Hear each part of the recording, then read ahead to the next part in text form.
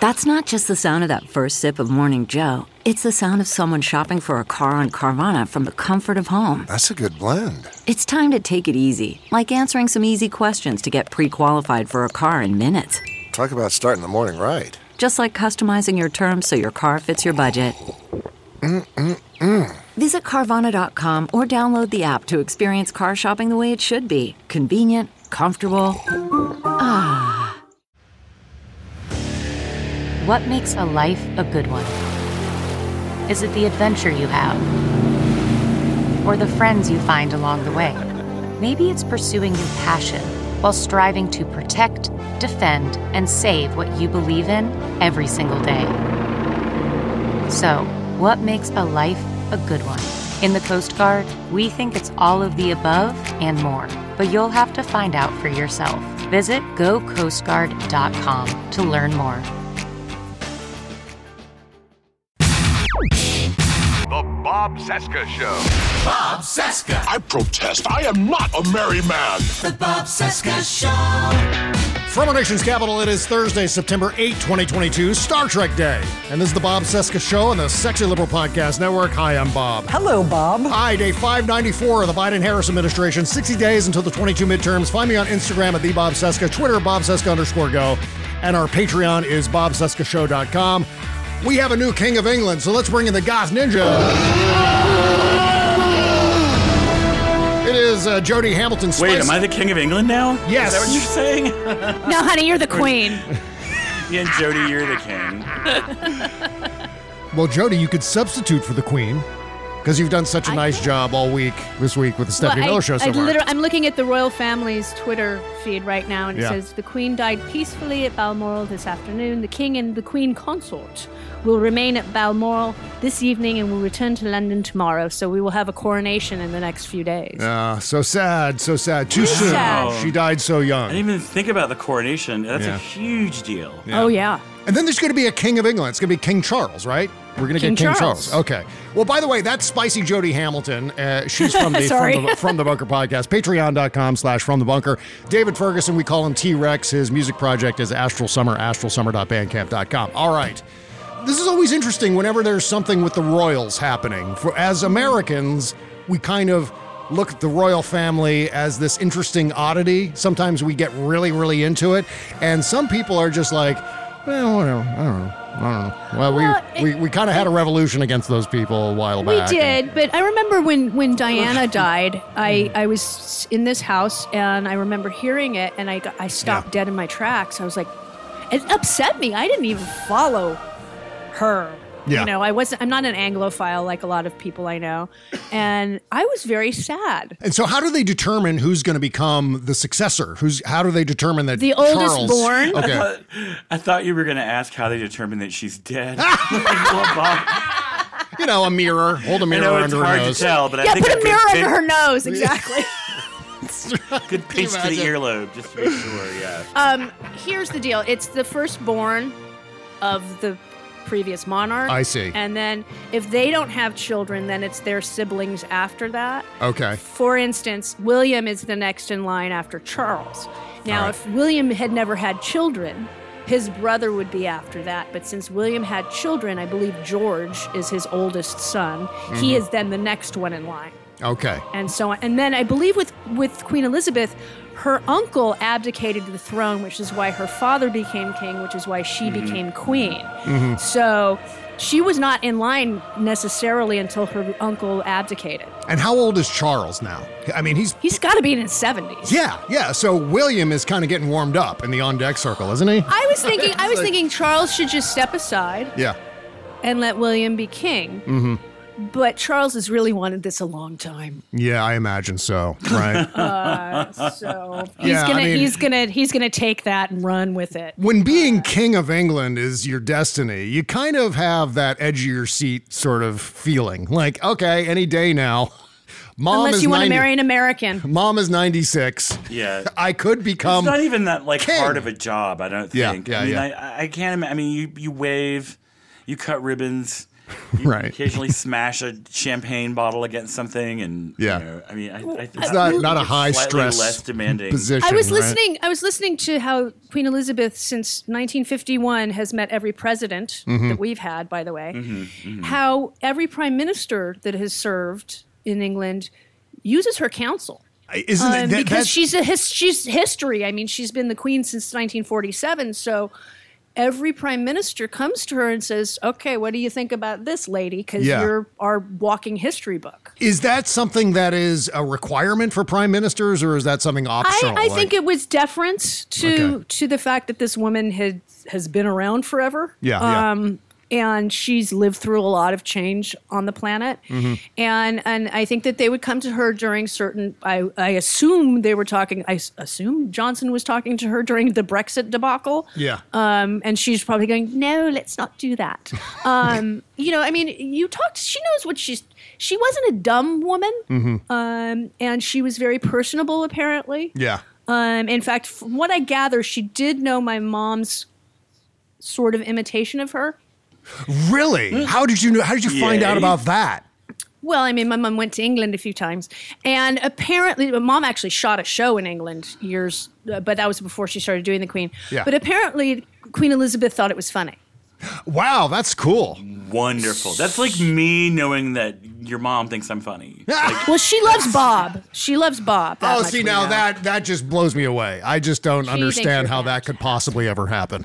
It's so weird because your mom, and we're talking about Cara Burnett for new listeners here, your mom is the first grown-up I ever saw being silly on television. And it set the stage for my entire life. 100% Not even Lucy truth. Before? I mean, Lucy was very silly. No. I mean, maybe in my earliest memories, I saw some reruns of Lucy. But in terms of getting on stage and being funny, doing outrageous things, it was your mom. That was so to hear something like that, I just have to pause and go, oh, my God. That's too wild. Yeah, she's a huge part of my childhood, too. I remember the first time I ever saw my dad laugh so hard he couldn't stop and the tears were pouring out of his eyes was the dentist sketch. Oh, yeah, of course. It's a brilliant Tim sketch. Conway and Harvey Korman. Poor Harvey. Oh, yes. My dad laughed so hard at that I thought something. I was like 6 or 7. I'm like, why are you crying, Daddy? Is everything okay? And he's just like, and he can't stop laughing to tell me that everything's fine. Well, the other thing about your mom's show, Jody, is that was the kind of show that brought my entire family together, where we had like this common frame of reference and we all found it funny. Whereas before that, it was sort of like, well, the kids have their funny shows, the cartoons and so on, and the grown-ups have their funny shows that they watch. But this was a show that all of us watched and all of us found funny. So it created that. How did you do that? What's that? Does anyone do that now? Is there anyone that is funny to you as an adult that you could watch with your kids? Yeah, I think there are some shows like that. Yeah. I think there are. But in terms I just don't watch them. I don't know because I don't have kids. So I don't have kids. Yeah. Exactly. I wouldn't know. You know, the cat yeah. likes certain things that I don't like, you know. Right. Well, you know, I'm amazed I've been watching my fellow Gen Xers react with horror when they go to watch, like, you know, their favorite movies from the 80s with their kids, and they're like, never mind, we're turning this off. Yeah, like 16 Candles or because of the problematic things in them. Yeah. There's some problematic things. Incredibly. Yes. Yeah. Oh, my God. Exactly. Even Molly Ringwald has said, like, oh, that was no. Yeah, that's bad. You can't show that But, you now. know, the times are different. And even when I was editing my mom's first 5 years, I had to call her and go, we're not letting that sketch back out. Yeah. I can see that. I can see that happening with so many shows, just because the norms change and what's acceptable changes over the years, and that's always been the case. It's always been. And I mean, there was a very funny sketch that they did with Flip Wilson. It was very, very funny, but Harvey ends up in blackface. Oh, wrong. Yeah, Okay. bad. Wrong. And it was a very funny punchline to the sketch, and it was an important kind of. It was a good statement, but putting a white man in blackface, no. Well, Jody, I can't believe you're here in the first place because you are still getting over COVID. Plus, you've been hosting the Stephanie Miller Show all week. You did 3 hours of radio this morning. If I do like this show, at the end of this show, if I had to do like another 3 hours, There's no way I would be able to do that. I mean, it's all I can do to keep I'm trying to be from... Hal Sparks when I grow up. Okay. It's all I can do to keep from taking a nap when we're done with the show. It's like, I got to post the show, but I want to take a Tuesday nap. it was bad. Tuesday I was still kind of not feeling well, even though I had a negative test. Yeah. I was like, I do have to do another show now. And I was like, I can do it.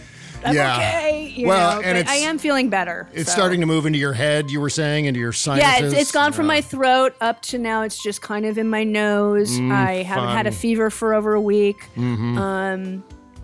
It's just kind of moving up and out, like floating out of my body, hopefully. Gross. And I can't wait for 90 days to get my next booster because I'm getting one no matter what y'all say. Okay, yeah, me too. I don't want this I'm again. getting one too. Yeah, I'm scheduled for Sunday. I'm getting my Omicron booster from Moderna on Sunday at 1 o'clock in the afternoon. Had we not had the super spreader event at my house with only 30 people, everybody was vaccinated. Yeah. Had we just waited until mid-September, That's right. I'd have been fine. Well, we have some things to celebrate today because today is Steve Bannon is fucked day. Yeah, we can be sad about Judge Cannon and jump for joy about Steve Bannon. Let's see what's in the news today. What happened to Stevie? Okay, I get to restart the cops thing now because that was perfect. Thank you. You know what? Sometimes we need to commit some of those things to tape, David.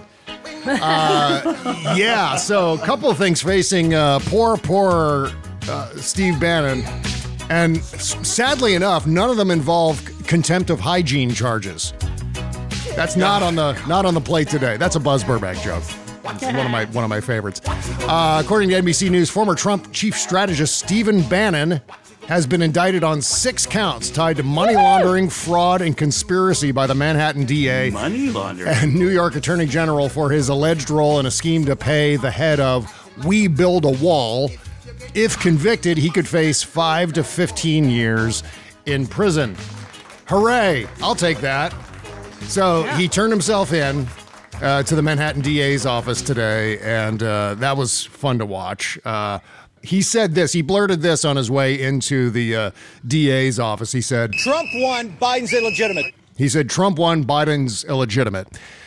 And if you listen carefully, you can hear Whistle Guy in the background. Right. Trump won, Biden's illegitimate. That's Whistle Guy. Whistle Guy is the new hero. I'm saying Whistle Guy. Could be a woman, too. I don't know.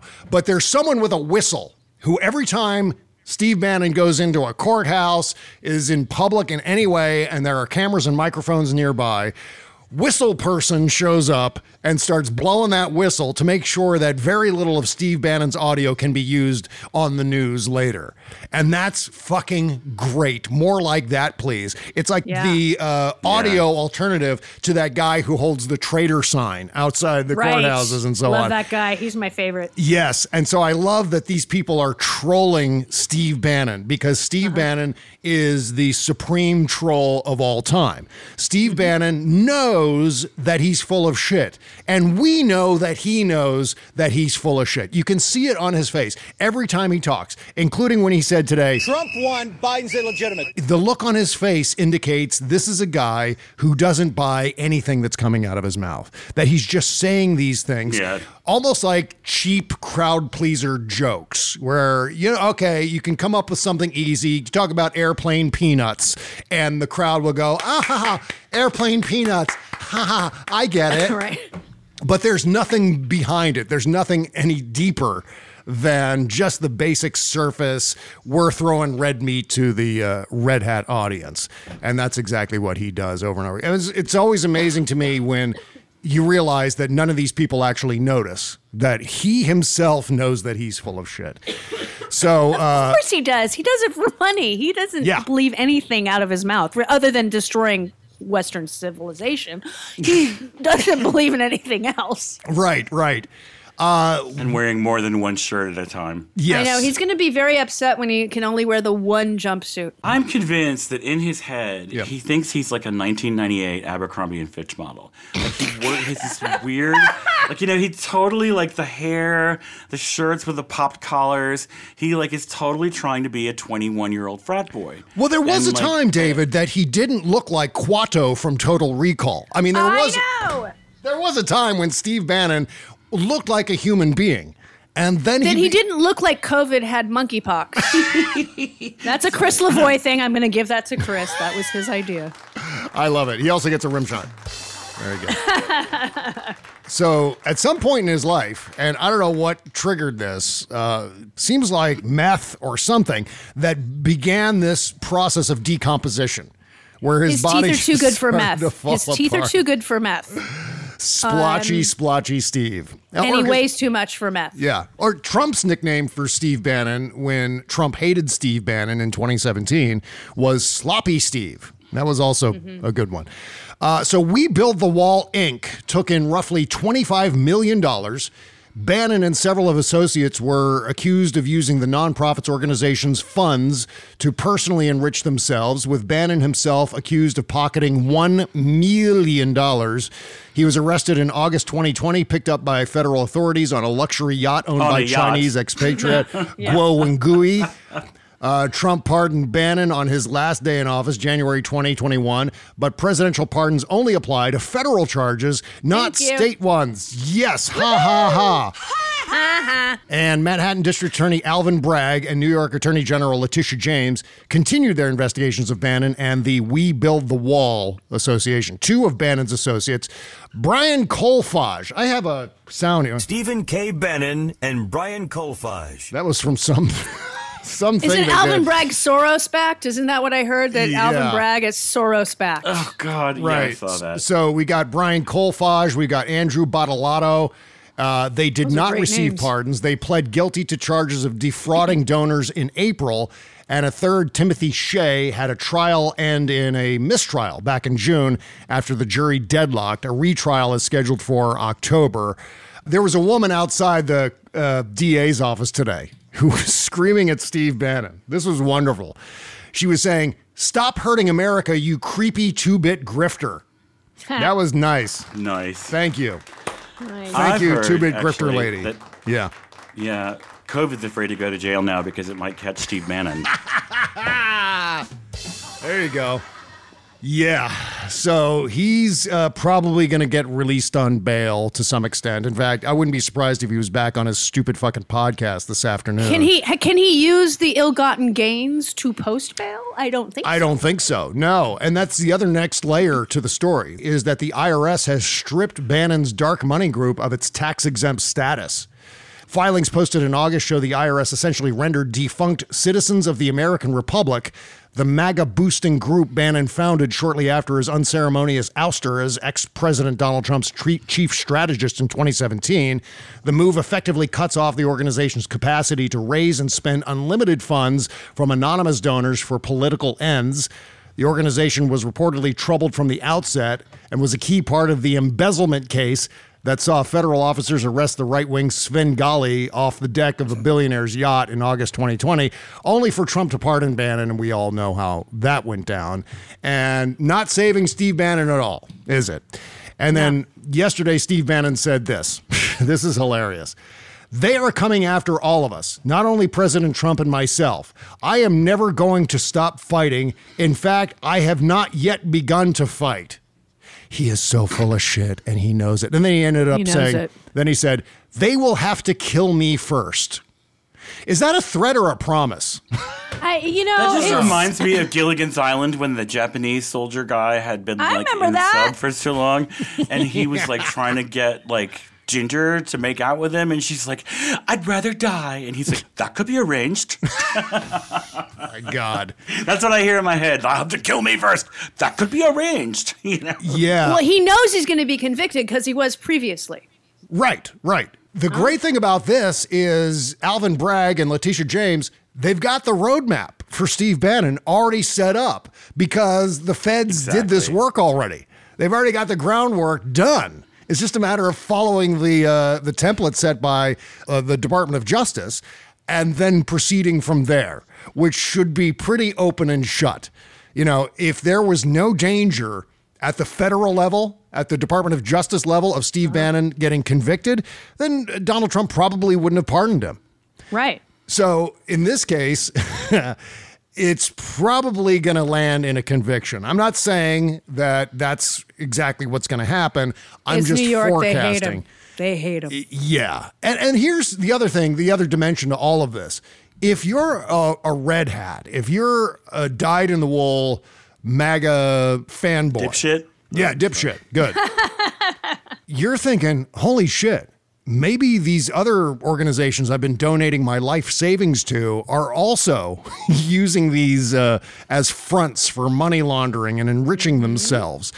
And that includes Save America PAC. We've got some Save America PAC news coming up here in a second. Yeah. But, you know, these some people SAP news? Yeah, these people aren't self-aware enough to realize that they're being duped. And I think one of the reasons why they were targeted as suckers, why they were regarded and still are regarded as marks in all of this, is because they're the same people who have historically handed over their checking accounts and their life savings to traveling televangelists and faith healers and, you know, all these kinds of scam artists who are like, okay, the degree to which I pray for you is all dependent on how much you pay me. And so that these people have fallen for that for decades and decades and decades. And so to come along and say to these same people, yes, we're going to save you from the radical left Dems who are telling you you can't say the N-word and who are elevating trans people and so on. Okay, well, all right, where do I sign? Where's my checkbook? And Steve Bannon knows that. Donald Trump knows that. The entire Red Hat entertainment complex is built on that. It's built on suckering these people, divorcing them from their money by the millions and millions and millions of people. I mean, you could say upwards of 74 million people, the total number of people who voted for Donald Trump in 2020. Maybe it's not that total number. Maybe it's not that high. But a large chunk of those people have handed over so much cash to these obvious con men, scam artists. Have you seen the new Lincoln Project ad that aired this morning on Fox News that Trump said on? Because they're basically saying, congratulations, MAGA, you got suckered. Yes. And they're laying out the case. Nice. Well, then Donald Trump has threatened to sue the Lincoln Project. And then Rick Wilson did a video where he kind of dared Donald Trump. He didn't kind of dare Donald Trump. He dared Donald Trump to sue him. It's like, bring it on, you slob. And then I think he ended with, oh, by the way, fuck you. He said at the end of the video, talking directly to Donald Trump. Rick Wilson's out on his back deck or whatever, just saying, all right, come on, man. Let's see you do it. I dare you. Because Donald Trump would never do that. He's obviously. But he always threatens to. And then doesn't follow through.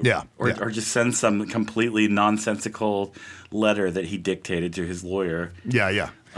Yes, exactly. Well, also, I mentioned Save America PAC a second ago, the 1-6 grand jury. We've got 2 grand juries that are involved in Donald Trump's crimes right now in Washington, D.C. One is looking into 1-6, the other is looking into Donald Trump's document theft. Well, the 1-6 grand jury is investigating Trump's Save America PAC as of right now, which is also great news. We've known that Save America PAC is a big grift. It's a big slush fund for Donald Trump. It's literally called SAP. Yeah, right. And at one point, it was, I think they had raised, tens of millions of dollars and only had spent a few $1,000s on his actual Stop the Steal or whatever it is campaign. Very little of the money that Donald Trump raised went to that effort to recount the votes or try to overturn the election. Most of it went to Donald Trump, went to paying Donald Trump's travel expenses and so on. And we already know that Donald Trump and his ridiculous children had to lose their Trump Foundation charity. And in fact, they had to go to classes to learn how to not defraud people with charities. That's a real thing. Eric Jr. and Ivanka all had to attend a special class. Classes. Yeah, sort of like when you get a DUI or sort of like when you file for bankruptcy, they make you take like a credit management course in order to get your life back together and make sure that you don't rack up a bunch of credit debt again. And just like a regular traffic thing. You got to go to traffic school. Exactly. And this is what they had to do. And yet there are still millions and millions of people who are like, yeah, again, where's my checkbook? I got to give more money to Save America PAC. Yeah, exactly. I don't get it. These, oh my God, they're rubes. They really are. Rubes. The interest in the fundraising arm came to light as part of a series of grand jury subpoenas seeking documents, records, and testimony from potential witnesses, according to sources. This is reported by ABC News. The subpoenas sent to several individuals in recent weeks are specifically seeking to understand the timeline of Save America's formation, the organization's fundraising activities, and how money is both received and spent by the Trump-aligned Political Action Committee. So, and as we all know, if Donald Trump declares his candidacy for president, he can no longer access that money. However, he won't. Yeah, if they end up freezing Save America PAC as a consequence of this investigation, he won't get it anyway. But I like that better. I think he's going to continue to milk Save America PAC until the last possible second, because that's the whole point of it. As we've been saying all along, Donald Trump is not a wealthy man. Donald Trump is not a billionaire. His whole empire is like Russian money and Deutsche Bank debt and Scotch tape and bubble gum. I mean, that's what's holding it all his son-in-law has $2 billion. And so lots of hairspray, yeah. Maybe he can borrow from Jared. Yeah, Jared is actually more financially stable than Donald Trump is. Absolutely. So is his daughter. I mean, they both actually make money. I imagine Donald Trump is extraordinarily resentful of the fact that Jared Kushner got $2 billion. And that leads us to... I think that's where the foreign country... I do too. Yeah. Yes. Okay. Yeah. Let me back up so I can actually get the words in order. That's what I think.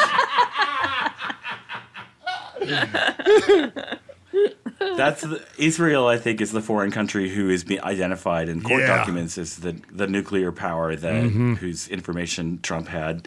Yeah. Just lying in his, wadded up and shoved into his sock drawer at Mar-a-Lago. It's unbelievable. This terrified me. I think he was going to sell it to the Saudis. Yeah. It's so strange that this story of all stories that we've experienced in recent memory really kind of threw me for a loop. I mean, I had a terrible nuclear attack nightmare that night where it was I dreamt about a mushroom cloud. It was crazy. And it was this story that caused that, because what we're talking about here is very potentially dangerous information. And if it is Israel, which we all know, I was talking to Wajhat Ali about this yesterday on the show, is that, it's an open secret that Israel has a nuclear weapons program. But the fact of the matter is that the details of that program are so secretive, and America's involvement in that program is super duper secret. And so if that information gets out in some way, shape, or form, and remember, it sat possibly in Donald Trump's desk drawer. I mean, there are several places it could have been at Mar-a-Lago, but it sat at Donald Trump's country club for 18 goddamn months, only to be seized by the FBI on August 8th.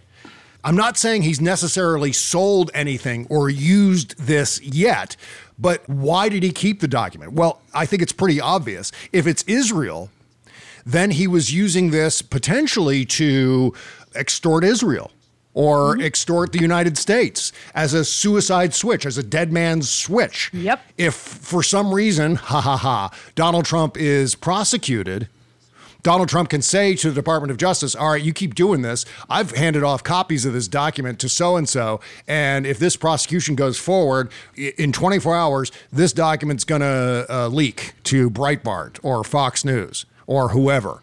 Or, whoops, this document fell out of my briefcase when we were visiting Riyadh. So there are all kinds of possibilities of what could be done with that, and none of it leads anywhere good. Because then... I mean, we've always known that Israel is at the center of what potentially could be Armageddon in the Middle East. I mean, we've seen the Christo-fascists in this country actually manifesting more strife in the Middle East because they know that if the end of the world comes along, it's going to start there, and that's where Jesus is going to come back, and that's where their twisted form of Christianity is going to be fully fulfilled, and they're going to be taken up to heaven. They're going to ascend into heaven with the Lord, and etc. And so they want that. No, newsflash. If the world ends, it's going to be something so small that you can't see it from space, like a mosquito. What's kind of amazing in all of this, and something is definitely happening at Fox News, because they brought in Bill Barr almost every day this week. They're worried about some Dominion lawsuits. Yeah, and also to tear apart all of the red hat Democrat talking points, all of the Trump talking points about this nuclear weapons information, about the search and seizure at Mar-a-Lago, about the special master, and all the rest of it. So when we come back here in just a few minutes, we're going to talk about Bill Barr's rampage against Trump on Fox News. And I will tell you right away, I'm not saying Bill Barr is suddenly redeemed. Bill Barr is not redeemed. He pulled like a Bumble snow monster defanging of the Mueller report, which he should never be forgiven for. He absolutely interfered on Trump's behalf with all of that shit. And in fact, we've got another story coming up here today. It's not getting a whole lot of attention on Twitter, but it involves Jeffrey Berman. He was the U.S. attorney in the Southern District of New York who succeeded Preet Bharara. Remember that whole changeover where Preet Bharara was fired and replaced by Jeffrey Berman? Well, Jeffrey Berman's got a new book coming out where it contains all kinds of juicy information about what Trump was doing with the Department of Justice and the pressure that was put on Jeffrey Berman to, well, shall we say, do certain things to certain people. Oh, my. All right. Yes. So that and a whole lot more coming up here in just a few minutes. But first, here's the best way to listen to this show without all of these damn commercials like the one I'm reading right now. You can just go to our Patreon page at bobcescashow.com. And once you're there, you can scroll down to the link for the ultimate edition of the podcast. Click that link. It's $15 a month. And what you get in exchange for your super generous support is we're going to give you a completely commercial-free version of the Tuesday show, commercial-free version of the Wednesday show, and a commercial-free version of the Thursday show. Plus, you're also going to get the shadow dockets at the end of every Tuesday and Thursday show.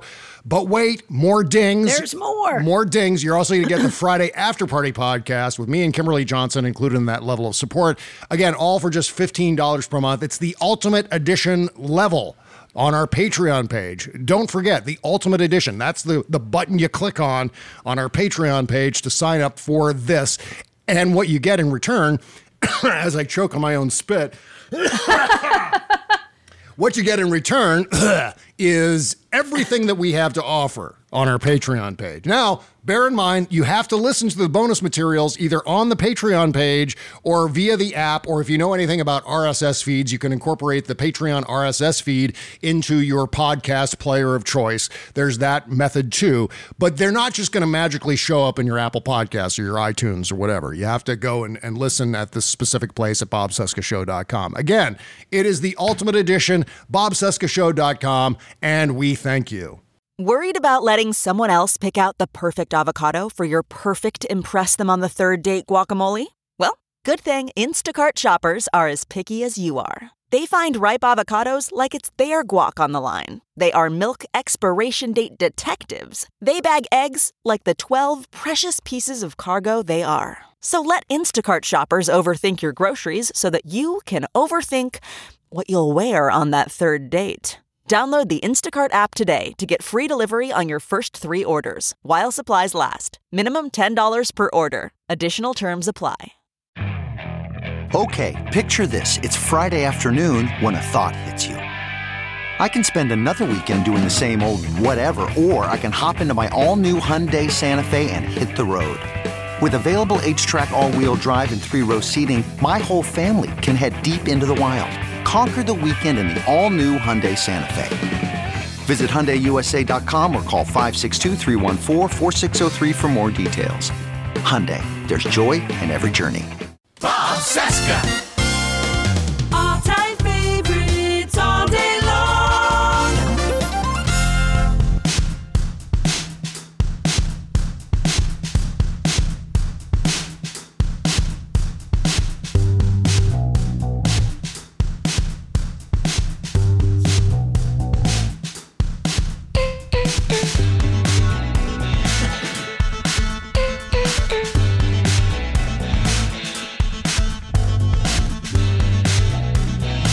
That's a brand new single from Novelist Me. There's a song called You.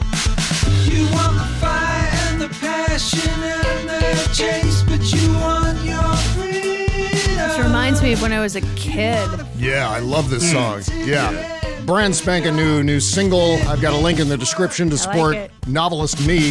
You want the fire Yeah. and the passion. Just It go to reminds me of K-Rock in 1976. It's amazing. It's great. yeah. Just go to bobseska.com, find this episode. It is dated 9/8/22. And go to that page, scroll on down. You see the links for all of our indie bands. And by the way, I was talking on Tuesday about how there hasn't been an indie music countdown in a while. And I think what we're going to do is retire that only for special occasions. Like every once in a while, I'll do an indie music countdown, but not every month anymore. Just it's not getting the downloads I was hoping for. It's just one of those things. I mean, these are brand new bands. No one's ever heard of these bands. The greatest music you never heard of before. And so sometimes it's difficult to build an audience for bands that that aren't household names. So as a consequence of that, what I'm going to start doing, and it's not going to be this week, but soon, I'm going to start including all of the songs that we play during the course of the free show. I'm going to include the full-length songs at the end of the show.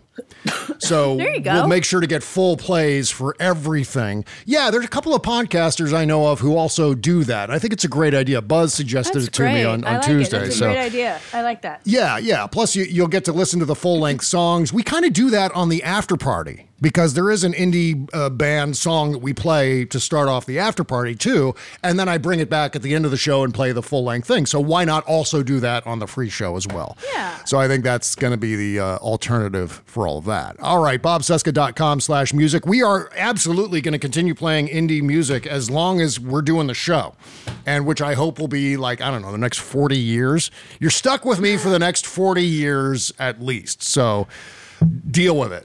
Who's tapping? Who's that would be me. I was like, okay. My head went, what? I'm 55. I'm not living another 40 years, Bob. I swear to God, I'm not the Queen of England. Well, I'm saying me. I'll be doing it. You're all welcome to join me. But if you decide that you don't want to anymore, that's fine too. But, I'll be sad all by myself here. All right. Getting back. I'll haunt you in your dreams. Oh, by the way, the FBI sought to interview a 31-year-old Trump aide named William Russell. This is more breaking news coming down today. So seems really like the law is closing in on Donald Trump. Yeah, the FBI. Finally. The FBI this week sought to interview a 31-year-old former Trump aide as part of its investigation into the Jan 6, 2021 attack on the U.S. Capitol, according to the New York Times. FBI agents in Florida attempted to interview William Russell, who served as a special assistant and deputy director of presidential advance operations in the White House, my old job, under former President Trump, and continued to work with Trump after he left office. Russell has not yet been interviewed, the Times reported, citing people familiar with the matter, but it signals that federal investigators are inching closer to Donald Trump's personal orbit of advisors and confidants. Good. And we've been reporting that for quite some time now, too. So don't sweat it. It's not just the document theft. In fact, the document theft kind of snuck up behind all of us. Yeah. Very few of us saw that one coming. And it's been a pleasant surprise, hasn't it? But we were all paying attention to this other investigation, which now, by the way, also includes a DOJ grand jury. So thank God. Don't sweat it. They seem to be on it. Justice is coming, as Glenn Kirshner likes to say. It bends towards justice. There's a bending and there's justice and there's... Lots of bending. It's a slow bending. Exceedingly fine. Is it Peroni's or... And I love how they have to illustrate it using fruits and vegetables in their commercials. They use it in a carrot form. Yes. God bless them. Because we're little tiny prudish children in this country. And if there's Oh, no. You remember the bra commercials in the 70s when they had to wear the bra over the shirt? Yeah. Oh, yeah. Or the maxi pad commercials that use the blue liquid that they pour down. Oh, they still do. Yeah. They do? Okay. Yeah, yes, because we're too delicate to see. We're talking about, Smurf menstruation. Yes. That might be the name of today's show. They still use the blue crap, but I remember like Anita Bryant, who was awful on so many levels, wearing the bullet bras in the 70s over like a blue leotard. Smurf menstruation. Smurf menstruation. That's the name of the show. But there's only one female Smurf, but they all menstruate. The only one. She's the one girl. But in the Peroni's commercial, we have to make a commercial about guys whose penises are crooked but we can only illustrate it using cucumbers and bananas and carrots. He was like, what is this a commercial for? It was one of the early ones, and it was like all this bent up. He was like, I think he had decided that it was for like a produce company, that was imperfect vegetable people, and then like it's all about like all these side effects start coming on, and he's like, wait a minute, like what's wrong with these fruits and vegetables? Like that they can cause a life-threatening infection of the perineum. Like, oh my God, it's so funny. Oh my God, I love that. But it's only when the said carrot is happy that we notice that there's a bend. Well, see, the weird thing about the Peroni's commercial is there are lots of guys who have kind of a curved penis when it's hard, right? Yeah. But how do you differentiate? And of course, I'll say it. I'll have too much information here on the show. My penis is curved when it's hard. Does that mean I have Peroni's? I don't think I've got Peroni's. I don't think it's crooked. No, it's an unnatural deformed. Angle. Okay. No, it's when it's something that happens at calcium or something, and it happens later. It's not like you were born with that. It's something that has happened, and it's got to be usually an injury. And then it forms a scar, and then the scar starts to calcify and pull the penis out of shape. Yes. Because finally some chick actually kicked you in the nuts during a superhero movie. That's right. When she's usually just trying to strangle you. And why is she not kicking you in the nuts? I just never understand that. Oh man, the direction. Now we have to know what direction. What? Or is mine? it just change according to like the weather? It's like a weather vane. It's gonna snow. I'm pointing to the right. Are you talking about me, or are you talking about just in general? Yeah, you're like the Peroni's about the Like, curve. which way? Mine has a tendency. Mine curves upward. Yeah. Up? Right. Yeah, I think that's pretty normal, right? It'd be weird if it was like doing like a zigzag or a figure 8. That would be a strange thing. I had this ex. Like my sciatica, like my scoliosis. Like the penis does that. Like my scoliosis. No, listen. No, I had an ex, and it was like his penis appeared to be up to something. It was sinister looking. It was up to no good, that penis. It was up to no good. And it had a slight bend to the left, and I don't know. I never trusted it. A little too communist for you. A little too communist. No, it had nothing to do with politics. It was more that it just seemed as inherently dishonest as its owner. Your ex's penis was a leftist. It was a radical left dem. Yeah. No, but I'm a leftist. I'm a gauchiste. So, no, it wasn't that. It had nothing to do with politics and everything to do. He was a communist. He was a communist. Just let me know. It was kind of squinting at you in a way. You know what I mean? Like, that's uncomfortable. Was it blinking a little bit? No. I've seen them blink. It's weird. So Jeffrey Berman, you remember Jeffrey Berman? He was the U.S. attorney in the Southern District of New York, yes. SDNY, and he replaced Preet Bharara, and we all kind of gave him the skunk eye because he was like a hand-picked Trump U.S. attorney. And he has now got a book out, and the book contains accounts of how department officials tried to have allusions, with an A, to Mr. Trump scrubbed from charging papers for Michael Cohen, his former personal lawyer, and how the attorney general later tried to have his conviction reversed. It tells of pressure to pursue John Kerry, who had angered Mr. Trump by attempting to preserve the nuclear deal he had negotiated with Iran. In September 2018, Mr. Berman writes, 2 months before the November midterms, a senior department official called Mr. Berman's deputy, cited the Southern District's recent prosecutions of 2 prominent Trump loyalists, and bluntly asserted that the office, which had been investigating Gregory B. Craig, a powerful Democratic lawyer, should charge him and should do so before Election Day.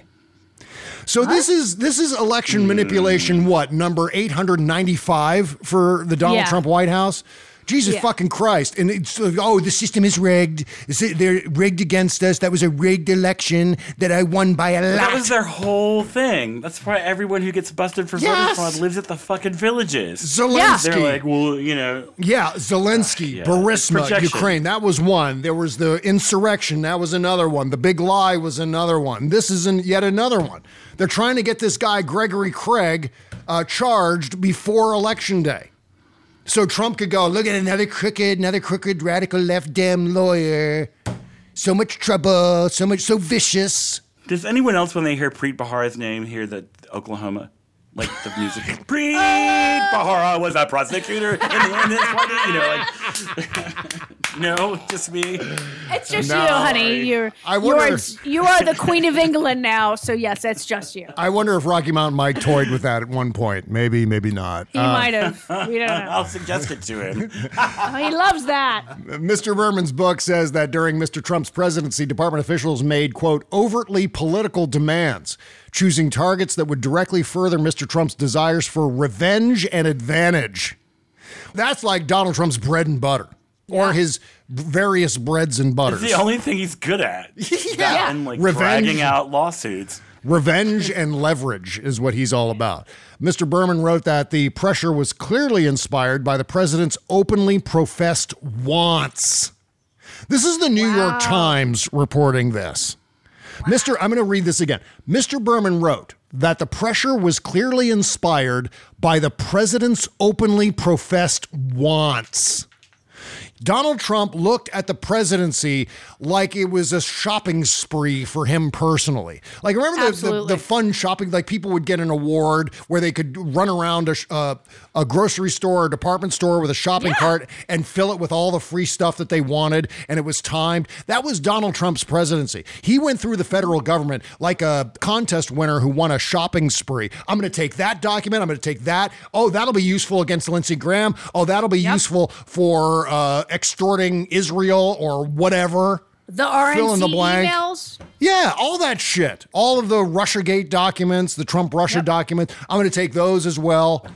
By the way, I'm going to use the presidency. I'm going to use the Department of Justice as my personal law enforcement agency. And they are now going to be commanded to prosecute all of my political enemies. Yep. And that's how he viewed everything about the presidency. It wasn't that he was becoming a steward of the executive branch. He felt as though he owned the executive branch. He owned, temporarily at least, the White House. I told you, he thinks anything he touches belongs to him. And he figured as long as he was in physical possession of the White House, he was king of the hill. It was his, and nobody could take it away. It's mine. Right. It's mine, you understand? Mine, all mine. Get back in there. Down, down, down. Go, go, go. Mine, mine, mine.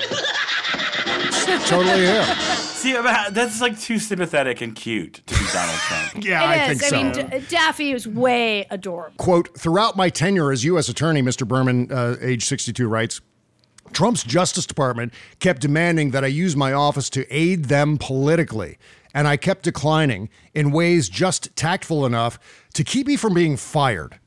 I walked this tightrope for 2.5 years, writes Mr. Berman, who is now in private practice. Eventually, the rope snapped. My God. I think he should have said something prior to this. Yeah, well, that's the other thing. It's like, why did you all wait? Why did you wait? Why did, Right. But that's see, like for like old white men, it's not as urgent. They don't feel the same like rich old they shouldn't white have guys. to. Yeah, they don't have to. The fire is not like creeping up their legs. They're not like trying to keep you from being able to teach in school or to be able to like put a picture of your wife or husband on the bulletin board at your job. Well, here's the problem with all of that. Understand the urgency. No, they don't. The system with taking a job, working in the administration or working in government at all, the federal government, whichever level, is that usually it's wealthy guys who get these political appointments.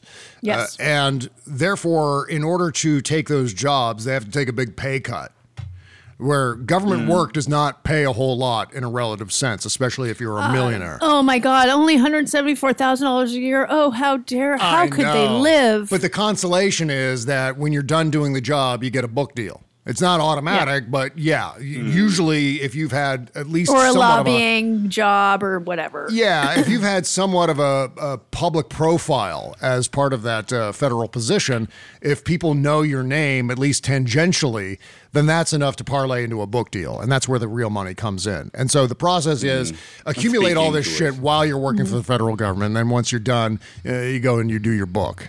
And that's the consolation prize, or that's the I wish bonus. I could make as little money as they do. Oh God! But what pisses me off is the writers out there, the Maggie Habermans and what's his fuck that President's guy. Men, Yeah. all the President's Men guy. Yeah. Bob Woodward. I see Jody has entered the chat. So angry.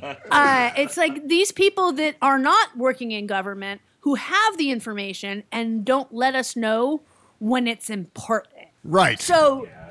I mean, come on. And you're Maggie Haberman. They have jobs. Yes. They're not going to lose their gigs. Mm-hmm. It's like, let the information out when we need it as voters. Thank you very much. Yeah, yeah. Which is why I've been saying on Stephanie's show all week, I want to know within 60 days of an election if somebody's under investigation. Yeah. Yeah, well, we just hit that mark today. We just hit that 60-day mark, 60 days out yeah. from That's the why midterms. Steve Bannon was like, oh, it's 60 days. Dude, you're not running for office. A. Yeah.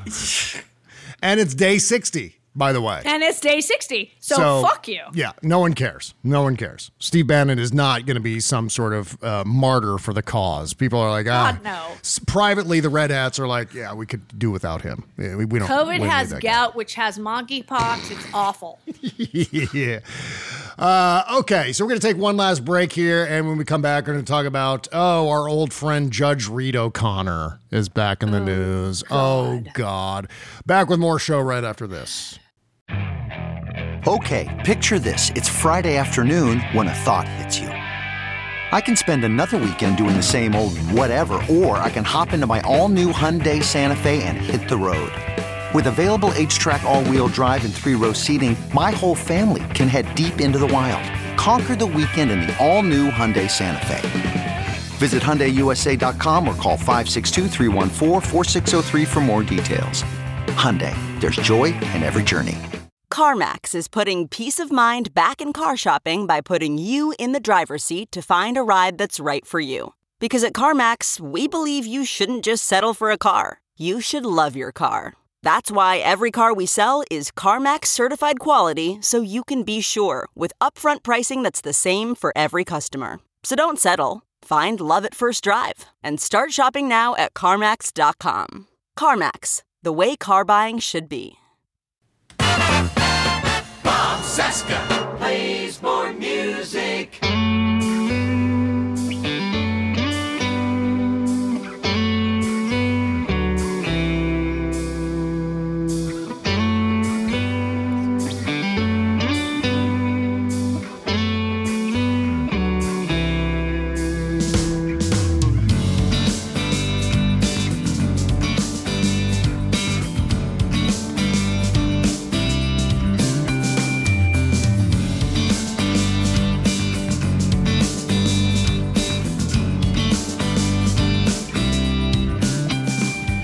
This guy's a great guitarist. This is a Really good. guy named Chris Stark.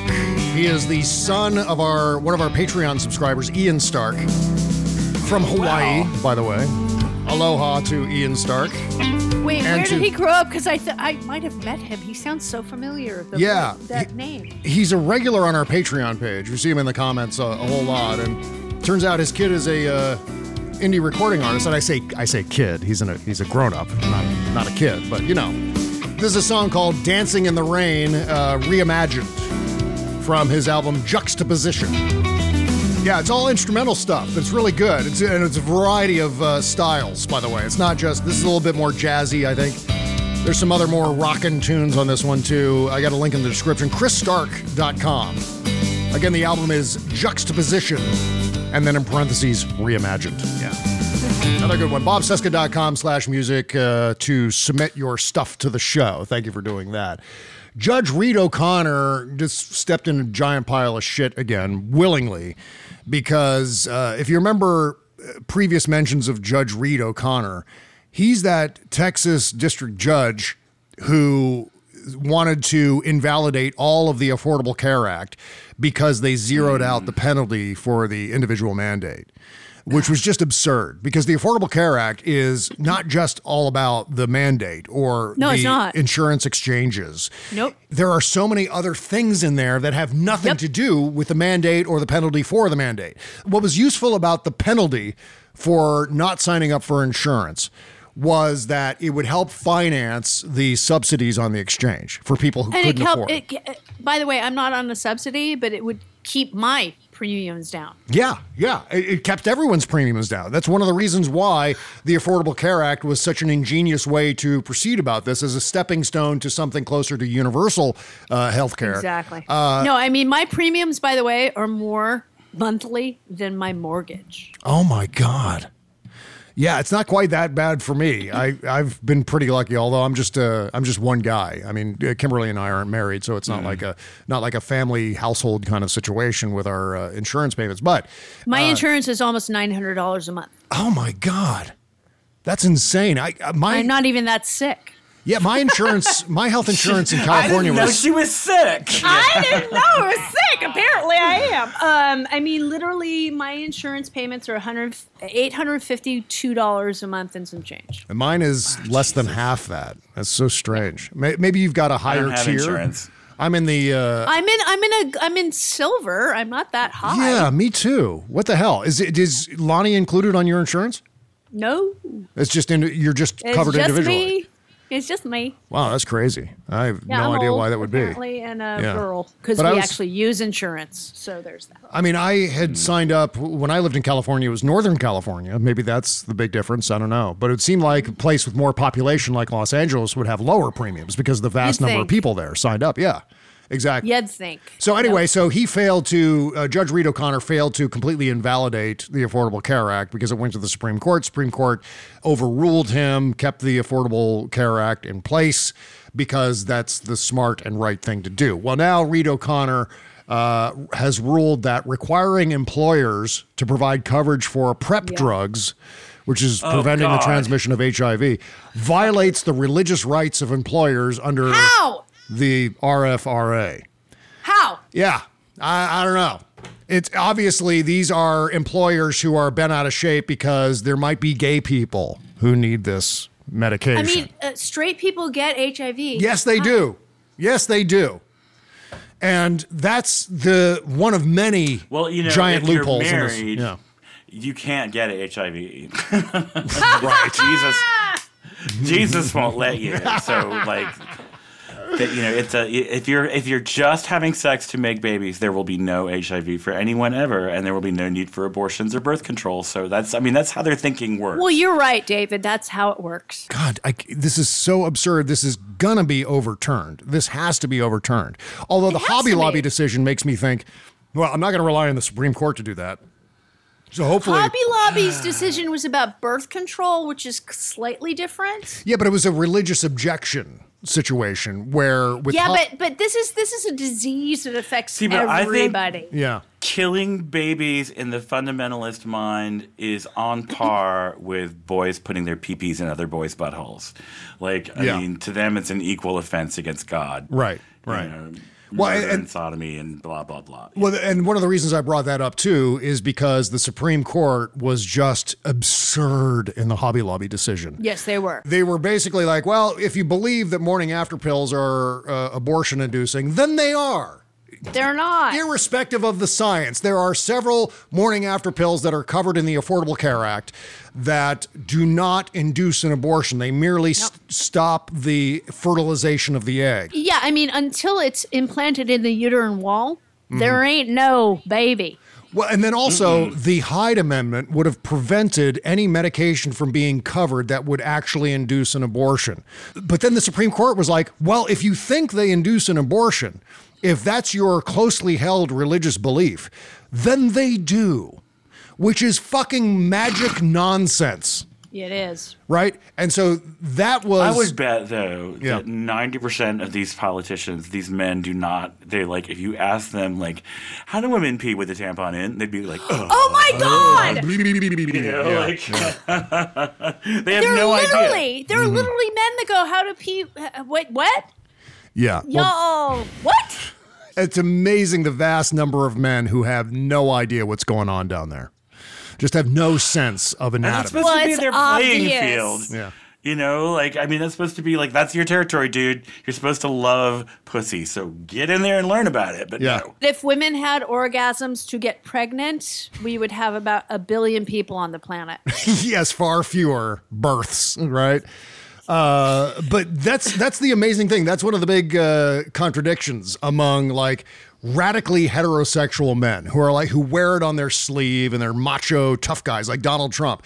They have no idea where the clitoris is. It's not like you don't need a fucking treasure map to find it. And you know what else? I know where mine is. I can show you. Well, the other thing is you too, but you know. Well, yeah, and part of the reason why they don't know is because they're terrified of that area. They're either like, ew, it smells, or ew, it's gross. I'm not going to put my face down there. It's this glaring contradiction in toxic masculinity. They are so afraid of the vagina.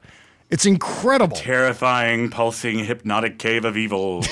You know? Right. So in walks... like to me, it's like learn as much about your partner's body as you possibly can because you want to please them. But yes. Duh. No, I have straight girlfriends, and from what I understand, straight guys, the vast majority of y'all, bless your hearts. There are some that are not very intuitive or interested. Yeah. And others that are super like, hi, what can I do? You know, it's a whole vast array.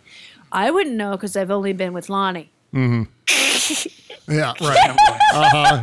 Sure. My twin brother Jody read my Hamilton. mom's issues of Cosmopolitan that were lying around the house and began to be he approached it like a safe cracker, like learning his craft, you know, like. Attaboy. I got to tell you, my brother has the guy does his homework.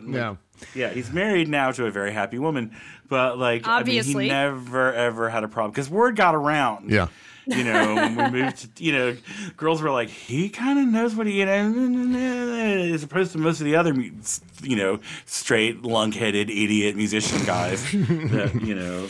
Kimberly on her show makes this public, so I'm not speaking out of school when I say this, but prior to meeting me, and that's an important dividing line in this story, prior to meeting me, Kimberly only had 3 orgasms with male partners in her past. Oh, I'm so sad for her. When we met, she was 47, and so that's a thing.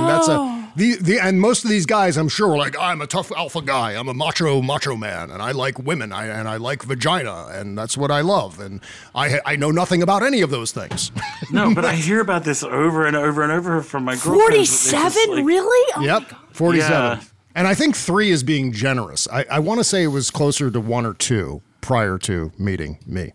And so that poor girl, I should have introduced her to people when we were living here. Well, it's not that she wasn't getting any. It was just that the men she was with. No, I should have introduced her to some friends. Had no idea what was seriously. going on. Yeah. Oh, that poor woman. I'm not saying that was the sum total of her orgasms generally, because, you know. No, surely at some point when she was 15 or 16, she got a shower massager. I mean, isn't that like a rite of passage that's different. for American women? It was earlier than that. Yeah, still. That's different. But no, I mean, luckily, I was in my 20s the first time I had one, and I was like, woo, that's fun. Yeah, that's quite a discovery, isn't it? Yeah, I know. I was like, wow, it feels even better that way. And no one's harmed by this? That's incredible. I know. It's like the most amazing thing. I'm so sorry for Kimberly. I have to hug her when I see you guys in December. In October. I mean, I'm going to be like, oh my God. My old band had this song, guys are lame and kind of all the same. Yeah. Lame. I got lucky. I got very lucky in my 20s, 30s, and beyond because God bless all those boys. By the way, Lonnie. Just Lonnie. I'm just Lonnie. That's it. You know, I'm married now. I just Lonnie. Preet Bahara was a prostitute.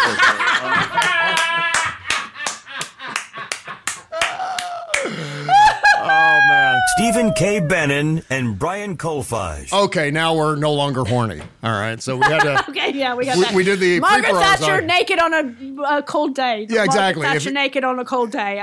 If you need to hold back your orgasm, just think... Stephen K. Bannon and Brian Colfage. Are sharing prison cells They all have the weirdest names. Cheese Bro. You know? Cheese Bro, that's right. So, so Reed O'Connor ruled in favor of this business that was concerned that if it financed health insurance for people who were using HIV drugs, that they themselves might go to hell. And that is so ridiculous in a secular society. Why this is now becoming precedent is... That should, I mean, really, seriously. Yeah. Should, I mean, that is like, oh, God. Well, can't you find anything in the Bible to justify any position? Like, I'm sure we talked about this with Fugelsang last night, who's like theologian adjacent. I was like, couldn't you use the Bible to say, I don't want to pay taxes anymore? I mean, any number of things. Yeah. I mean, it's it's a thrown together document. It is not a single author thing. Yeah.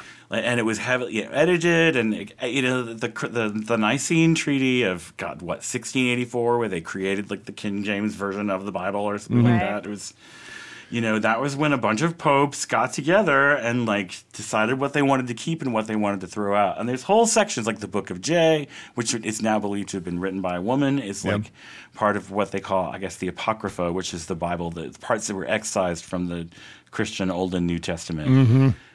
But I mean, it's a thrown together text by a lot of different authors from a lot of different texts spanning hundreds and if not 1,000 years. Right. So it's a mess, and you can literally find a way to justify anything from killing your parents to and if you were clever enough and had enough resources, couldn't you just invent your own religion? That was sort of like a backdoor get-out-of-jail-free card for all kinds of different laws and regulations and rules, things that we call that Scientology. Yeah, I was about to say that. Like, we call that Scientology. That is true. We do. Yeah. But it seems like that's the kind of loophole they're opening up here with this rise in decisions that completely misinterpret what religious freedom in this country is. Well, and the Christo-fascists are all about the Old Testament. Which doesn't make any sense because you know why? Because when Christ was born, he introduced the new covenant. It was meant to be a new way of practicing your faith, a new set of beliefs that were more progressive and contemporary, and it rejected all of the old ways. So if you find it rejected Leviticus, it rejected all that crap. It rejected rich people. Yes, it's like bring me the kids, the hookers, the beggars, the lepers, the people that you spit on. That's how you treat them is how you treat me. Yep. He drove the money changers out of the temple in one of the biggest rampages in the history of the Bible. Jesus went nuts driving those people out of the temple. I mean, it was like... No, people who call themselves Christians are very selective about what they consider... They love the Old Testament more than what he actually preached. Yeah. They cherry pick. They cherry pick based on their bigotry. Well, it matches their pathologies is the thing. Right. The Old Testament is incredibly vengeful. Mm-hmm. Yes. And crazy sexualized and all kinds of fucked up or inappropriate ways, and like it's violent. And, The Bible, it's the best part of the book, by the way, because the last part of the book is kind of boring. Yeah. It's like, hi, love your neighbor and all that stuff. Whatever, dude. The first part is fun. But no, the Christians, in quotes, do not quote Christ. Yeah. And in fact... No, because all he fucking talked about was giving to people. Right. and you know what else? The Bible is loaded with all kinds of weird shit. I mean, there are monsters, there are wars, there's like infanticide in there, there's all sorts of it. Genocide. There's burning bushes and shit. I mean, it's weird. I mean, you could go UFOs, through Ezekiel, there's just all kinds of insanity going on in that book. It's just incredible.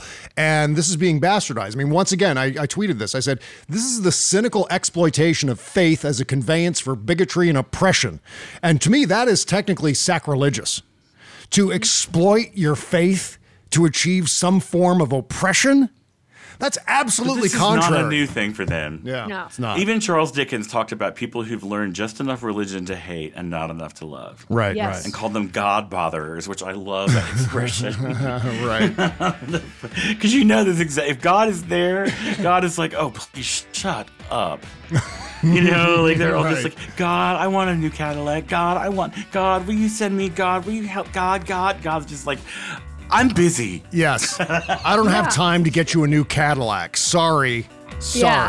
Go find something to the do. Commercial with the angel with the cigarette voice answering the phone. She's like, heaven. And people are like, I'm on fire. I'll put you right through. Heaven. He's in a meeting. Yeah. Yeah. And now the angels are answering their phones and they're hearing on the other end. Stephen K. Bannon and Brian Colfa. And they're like, spam. And they hang up. Wrong number dialer. Bye. Yeah, exactly. Okay. Well, lots more to come on the Shadow Doc. And amazingly, we have more things to talk about because more things. I think we covered literally everything in the universe was on today's show. At some point. Practically. The shape of my penis. We talked about Smurf menstruation somewhere in there. Orgasms.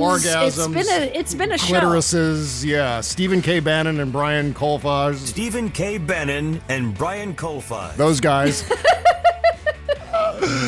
All right, that's coming him, up. isn't it? That's Bannon reading that, right? No, that's some announcer. That was some Zoom like video thing they did during the pandemic. I think that's what that's from. Gotcha. Yeah, and that was just some guy. You know who it sounds like? It sounds like Billy West from Ren and Stimpy's Stephanie Miller Show. Yeah. Stephen K. Bannon and Brian Colfage. I wonder if it is. It does, but his voice is a little bit higher. Yes. And he would never do an announcement for these. Stephen K. Bannon and Brian Colfage.